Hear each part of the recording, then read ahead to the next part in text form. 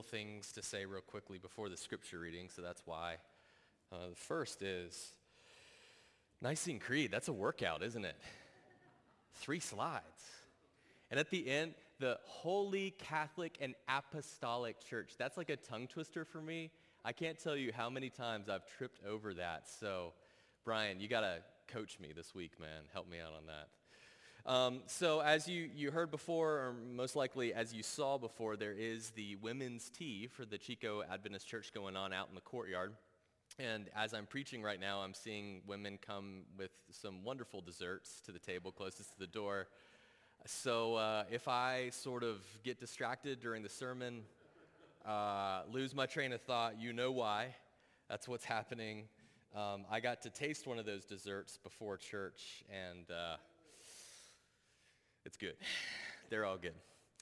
So I had you sit down before the scripture reading because I want to give a little bit of a recap. The reason why is because we're jumping back into Romans this week, and it's been 4 weeks since we've done that. We've been out of the mix with studying Romans because of Easter, Palm Sunday. The week before that, Brian finished his series on 1 Peter. So before we get into this little chunk of text that we'll look at today, I just want to give you a refresher on what we saw right beforehand. Mostly the beginning of chapter 7 is what I want to sort of help our memory kind of, well, that's redundant, help our memory remember, but that's what I want to talk about real quick. So the beginning of Romans 7, we shifted gears and we started talking very directly about the law of God.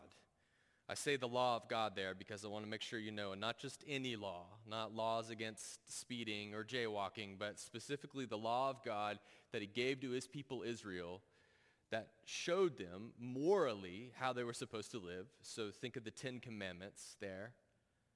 But then it also showed them in a more ceremonial way how it is that they were supposed to conduct themselves. Laws about offerings and sacrifices and how to live with one another. This is the law of God given to Israel. And the focus of the beginning of Romans 7 was that we have been freed from that law as Christians. And what Paul meant by that is not that we're free from it in the sense that the 10 Commandments don't matter anymore, that we just sort of turn a blind eye to it, but rather we're freed from it in the sense that the law is no longer what motivates us towards obedience. When I think about honoring God, I'm not motivated by saying, I better keep the law, but I'm motivated by his grace and love that I have through Christ. Of course, when you talk about being freed from something, when you talk about being liberated from something, you kind of begin to assume that that thing that you're freed from must be bad. It must be evil or wrong. And so that actually is the question that Paul's going to pick up in the little bit of text that we'll look at today. Is the law bad or evil? Keep that in the back of your minds as we read this text for today. So if you would, now stand if you're able for the reading of God's word. Sorry for the sit down, stand up, but your cardiologist will be happy with you. So starting in Romans chapter 7, verse 7, God's word says this. What then shall we say? That the law is sin? By no means. Yet if it had not been for the law, I would not have known sin. For I would not have known what it is to covet if the law had not said, you shall not covet. But sin, seizing an opportunity through the commandment, produced in me all kinds of covetousness. For apart from the law, sin lies dead. I was once alive apart from the law, but when the commandment came, sin came alive and I died. And the very commandment that promised life proved to be death to me. For sin, seizing an opportunity through the commandment, deceived me and through it killed me. So the law is holy and the commandment is holy and righteous and good. This is the word of God. Thanks be to him. Let's pray. Lord, I ask and pray that the words of my mouth and the meditations of all of our hearts in here would be pleasing in your sight. We ask it and pray it in the precious name of Jesus Christ. Amen. Amen. Thanks, guys, for standing. You may be seated. I promise that'll be the last time standing for a little bit. So the title of today's sermon is Know Thyself. It's kind of a common, popular phrase, but you might not be aware where it comes from. This was actually the inscription that was on the entryway, the entry arch to the Temple of Apollo in ancient Greece. The Temple of Apollo was the home of a very famous person in Greek known as the Oracle of Delphi. And when you went to visit the oracle, you would pass through the archway that said, "Know thyself" at the top of it. Now, some of you guys might be familiar with the Oracle of Delphi. If you aren't, though, here's just a little sort of description of what that was. The oracle was something like a soothsayer, a fortune teller. And so people would come to visit the oracle to have their future foretold, usually in the form of a riddle, which made it kind of complicated and interesting. But famous people all throughout ancient Greece, whether it be leaders, politicians, warriors, and generals, they'd come visit the oracle to hear what she had to say about their future. But of all of them, perhaps the most famous of the oracle's visitors was the philosopher Socrates, who when he was a young man passed through the archway that said, "Know thyself," and went to visit the oracle to hear his future foretold. And what the oracle told him was this: "You, Socrates, are the wisest amongst all the Greeks." Now, you'd think that that's good news, that would be a flattering thing to hear, something that would make you like puff out your chest and be like, "Yeah, I'm the wisest." Not the case for Socrates. He actually was dismayed by that pronouncement because he was well aware of how little he knew. How can I be the wisest amongst all the Greeks? I hardly know anything. He was convinced that the oracle had to be wrong, and so he sets out on this course. In his life, you could even say maybe his entire career is dedicated to proving the oracle wrong. He talks to as many people as he can talk to find somebody wiser than him. He discusses topics and subjects with as many people as he can to sort of demonstrate his ignorance and to prove that he is not the wisest amongst the Greeks. But by the end of his life, he's finally ready to concede that after all, the oracle was right. He's standing in front of the tribunal of Athens, the very same group that would actually condemn him to death. And he tells them, "What the oracle said to me all those years ago has proved to be true. I didn't understand it at the time, but now I do. I am indeed the wisest amongst all the Greeks because I'm the only one who realizes that I have no wisdom at all." It's because he alone knew how little he knew that he was proclaimed to be the one that knew the most. And it's when, remember, that the inscription going into the temple, "Know thyself," it's when Socrates actually began to know himself, or more accurately, to know what he wasn't, that he arrived at something that we could call wisdom. So fast forward now a few hundred years. Now we're in the 1st century AD. We're reading the letter of Paul describing the law of God and how it's at work in his heart. And I want to read one of the verses that we just read a second ago for you and see if it sounds anything like what we just talked about with Socrates.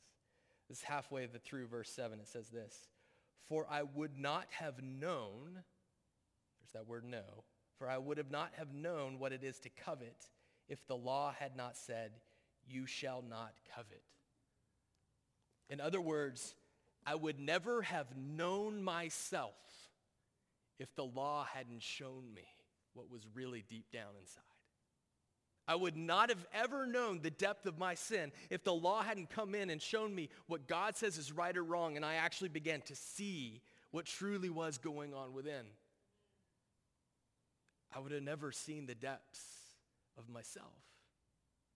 And when God's law comes on the scene and shows us what it is that God requires of us, and then we see ourselves and see that there's this infinite gap between those two things, maybe, just maybe, we might arrive at something like that wisdom of Socrates to say, "Wow, I don't know much at all.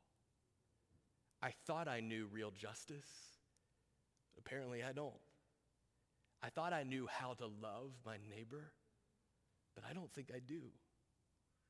I thought I knew what it was to be a righteous person upstanding before God, but I'm not.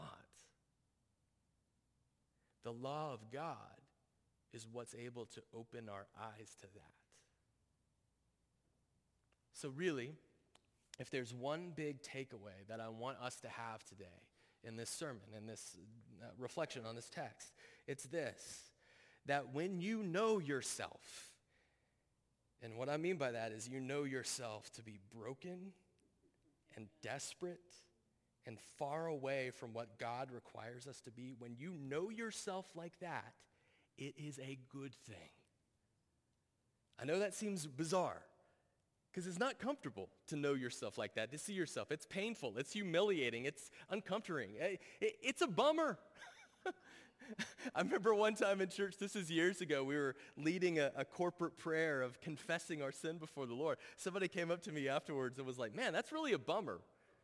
Church isn't supposed to be a bummer. It's like, well, actually, you know what? Hold on to that statement. We're going to come back to that at the end, the bummer idea. But even though it is painful and uncomfortable and a bummer, it is a good place to be. Like I said, we're going to come back to that later, and I'm going to unpack why that is. But for now, let's just let it sort of stay there. I want to add another quick addendum to that, though, and it's this. If knowing yourself is a good thing, if knowing yourself is the right, good place to be, then the law of God that takes us there, that brings us to that place, is also good. Remember, I mentioned that to you before we even read the text for today, that's Paul's burden in this little chunk of verses right here, is that he wants to anticipate this objection that, the law must be bad. It must be evil if we're liberated from it. And he says, no. Wait a second. The law is good. It's God-given. It's holy. It's righteous. It's just. And part of the reason he's able to say that is because it's the one thing that can open your eyes to see yourself and to see your need. I'm going to back up a little bit, though, and sort of take a second to look very finely and closely about just the type of argument that Paul's making in these 5 verses, because I think it'll be helpful. So, like we said, when you talk about being liberated from something, the knee-jerk reaction is that something that you're liberated from must have been a bad thing. So all this talk about being liberated from the law, we say, I guess the law really is worthless and wrong and evil, bad. We could use all sorts of synonyms for it not being very helpful anymore. And Paul says, wait a second, we've got to be more nuanced than that. And the way he wants to be more nuanced is by doing this. He wants to say, let's make a distinction between the law of God. Let's just say the 10 Commandments for simplicity tonight. A distinction between the 10 Commandments and our sin, which is able to take advantage of those commandments God gives and twist them and distort them and use them to amplify the problems in our life that were already there. So looking back at the text, you remember the very start of it, he says, shall we conclude that the law is sin? Absolutely not. By no means. But then let's skip forward to verse 8. It says this, but sin, seizing an opportunity through the commandment, produced in me all kinds of covetousness. The law didn't make Paul sin. The law didn't make Paul covet, which I hope you know what that word means. It means to inordinately desire something. Say, I need it so bad, I'll be lost without it. The law didn't make Paul do that. His sin was already there. His covetousness was already there.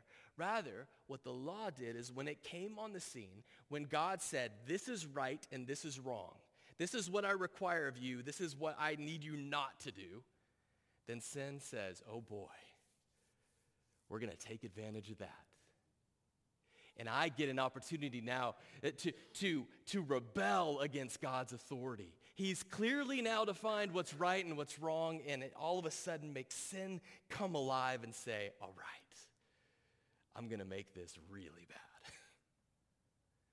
I'm going to take this commandment God has given, and I'm going to twist it, and I'm going to deform it, and it's going to cause all the sin within me to be amplified, even more than it was before.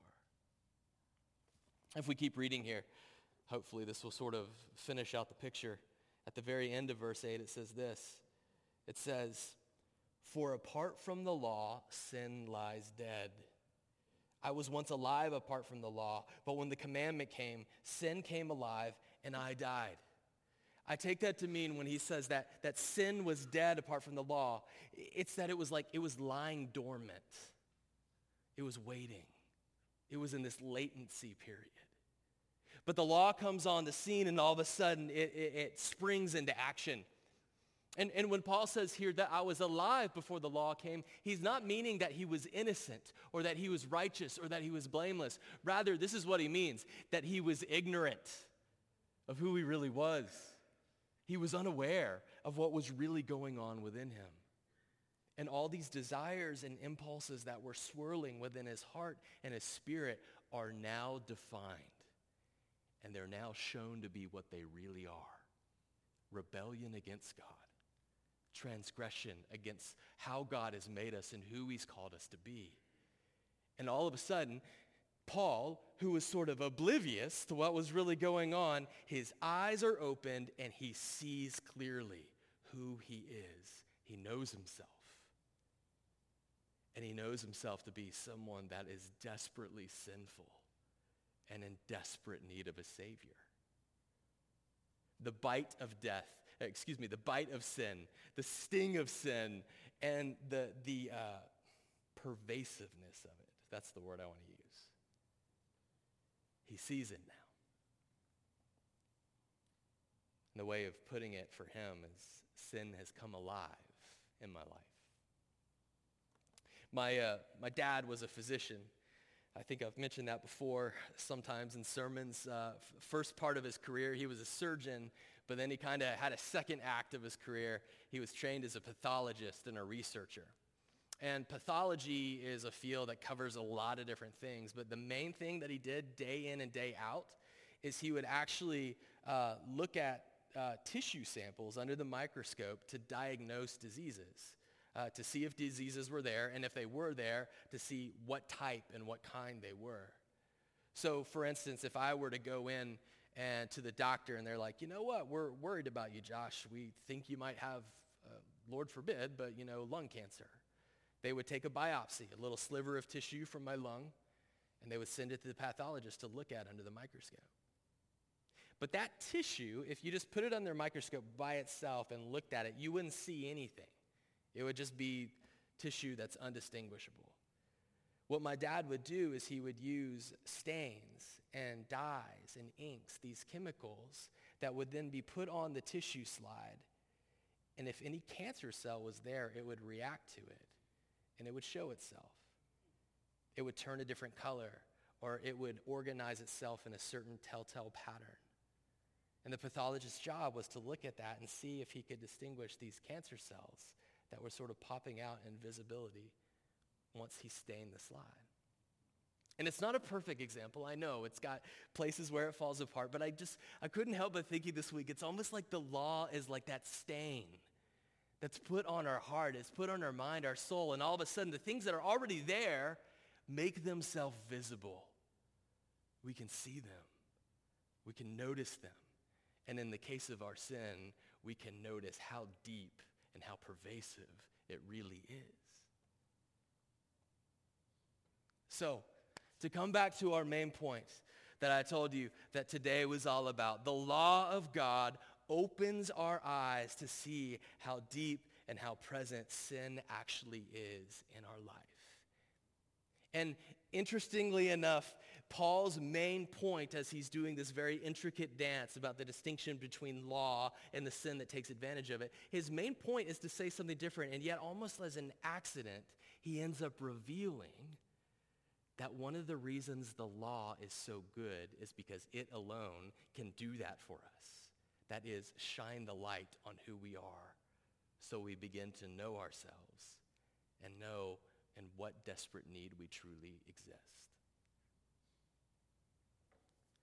I've told you a few times that it's a good place to be at that moment of desperation when we actually see ourselves. And I think I'm finally ready to explain why that is. And I want to do it by using an example from my own life.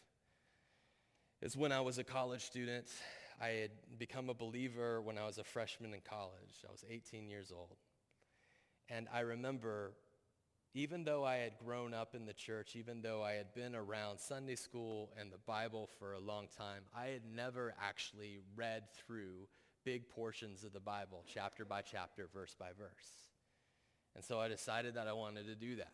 And I wanted to start with the New Testament. So first stop, Gospel of Matthew. Reading through Matthew, and very early on I come to chapter 5, which the heading of my Bible told me was the Sermon on the Mount. Now, I had been around church enough to know what the Sermon on the Mount, just the gist of it. And I remembered bits and pieces, sermons I had heard over the years, memory verses we had had. I knew that it was Jesus' teaching on kind of the ethics of following him, how to live, so to speak. So I was like, great. I'm a new Christian.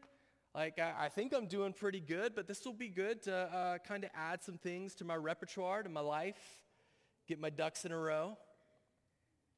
And so I start reading Matthew chapter 5. And by the end of it, I did not have such a cheery outlook. I was crushed. Because in it, I actually saw myself. So you might know this already, but that beginning of the Sermon on the Mount, Jesus begins with the Beatitudes, the blessed are the poor in spirit statements. But then he begins to speak about the law, and he begins to apply it in a way that is radical, with a breadth and depth that no one had ever seen before. So he says, you've heard it said that thou shalt not kill. There we go, 10 commandments, right? But I say to you, if any of you are angry in your heart towards your brother, if any of you have said, you fool, towards your brother, you are just as guilty. You've heard it said, thou shalt not commit adultery. But I say to you, if any of you have had a lustful thought towards a woman in your mind, in your heart, you are just as guilty. Or we could add a lustful thought towards a man in your heart and in your mind, you are just as guilty. You've heard it said, an eye for an eye, a tooth for a tooth. But I tell you, Jesus says, if somebody slaps you across the face, you turn the other cheek. If someone takes your garment, offer them the other one too. And then here's the cherry on top. Just to sum it all up, if we aren't feeling crushed enough already, Jesus says, therefore, be perfect as your heavenly Father is perfect. Can you see why I was crushed? I thought I was going to just get some helpful rules for living the abundant life. And instead, I had this spotlight shined within. And these places in which I had thought that I loved my neighbor well. These places where I thought I had loved God well were shown to be very shallow. Jesus wields the law in Matthew chapter 5 in a way that opens up whole new dimensions to my understanding of my sinful, broken state. He wields the law in such a way to give me whole new ways to think about how I am called to a standard that I don't live up to. And if you read that honestly and sincerely, it crushes you. But I didn't stay crushed that day that I read Matthew chapter 5. In fact, what happened next was I went from a place of despair to a place of actual joy and worship. Because as a new believer in Jesus, I had been told that Jesus Christ had died on the cross to pay for the depth of my sin. Even though I didn't know the depth of it at the time, even though it seemed to be getting deeper and deeper the more I read through the scripture, his grace was sufficient to cover it. That's why I've said multiple times that to be in that place where you see yourself and know yourself, as yucky as that can be, that is a good place to be. Because when you are there, you are finally ready to hear the gospel. When you are there, you are finally ready to hear Jesus Christ say to you, my grace is sufficient for you. Come to me, all you who are weary and heavy laden, and I will give you rest. I think most of us walk through life never even aware of the depth of sin that Jesus paid for. And we have the spotlight shined on it by the law every now and then, and we say, oh my goodness, Jesus, you paid for that? And he's like, yeah, I did. I know you didn't realize it, but I did. And here's why I think being in this spot is so beautiful, is because when I see more and more the reality that my sin is deep and deep and deep and deep, then I also see in tandem the reality that the grace of Jesus is deep and deep and deep and deep. And the clearer I see myself, the more in love I fall with the Savior that paid it all for me. I used to just think that he paid like 50 cents. Now I'm thinking he paid closer to $5 billion. And you know what? If I make it to 80 years old, I'll probably be saying he paid closer to $5 trillion. Your desperation that comes from knowing yourself breeds desire for the Savior. And if it takes the law to show us that, then I'm ready to say that the law of God is good. Then I'm ready to say, thank you, Jesus, for the law. Because if part of its function is to show me my need for the Savior and make me run to him, then thank you for it. You know, the very last verse that was in our text today says this. It's sort of the conclusion. He says, so then, the law is holy, and the commandment is holy and righteous and good. Amen. It is. And there's so many things that we could say for why that's true. Part of the reason the law is good is because it's come from God. He gave it. By definition, good. Part of the reason the law is good is because it reflects his character and who he is. Part of the reason it's good is because the law is a guide for human flourishing. All of those things are what make it good and just and righteous. But we can add to that after today, it is also good because it shows us who we are, or more precisely, who we're not. And then it takes us by the hand and leads us to the Savior that says, my grace is sufficient for you. Let's pray.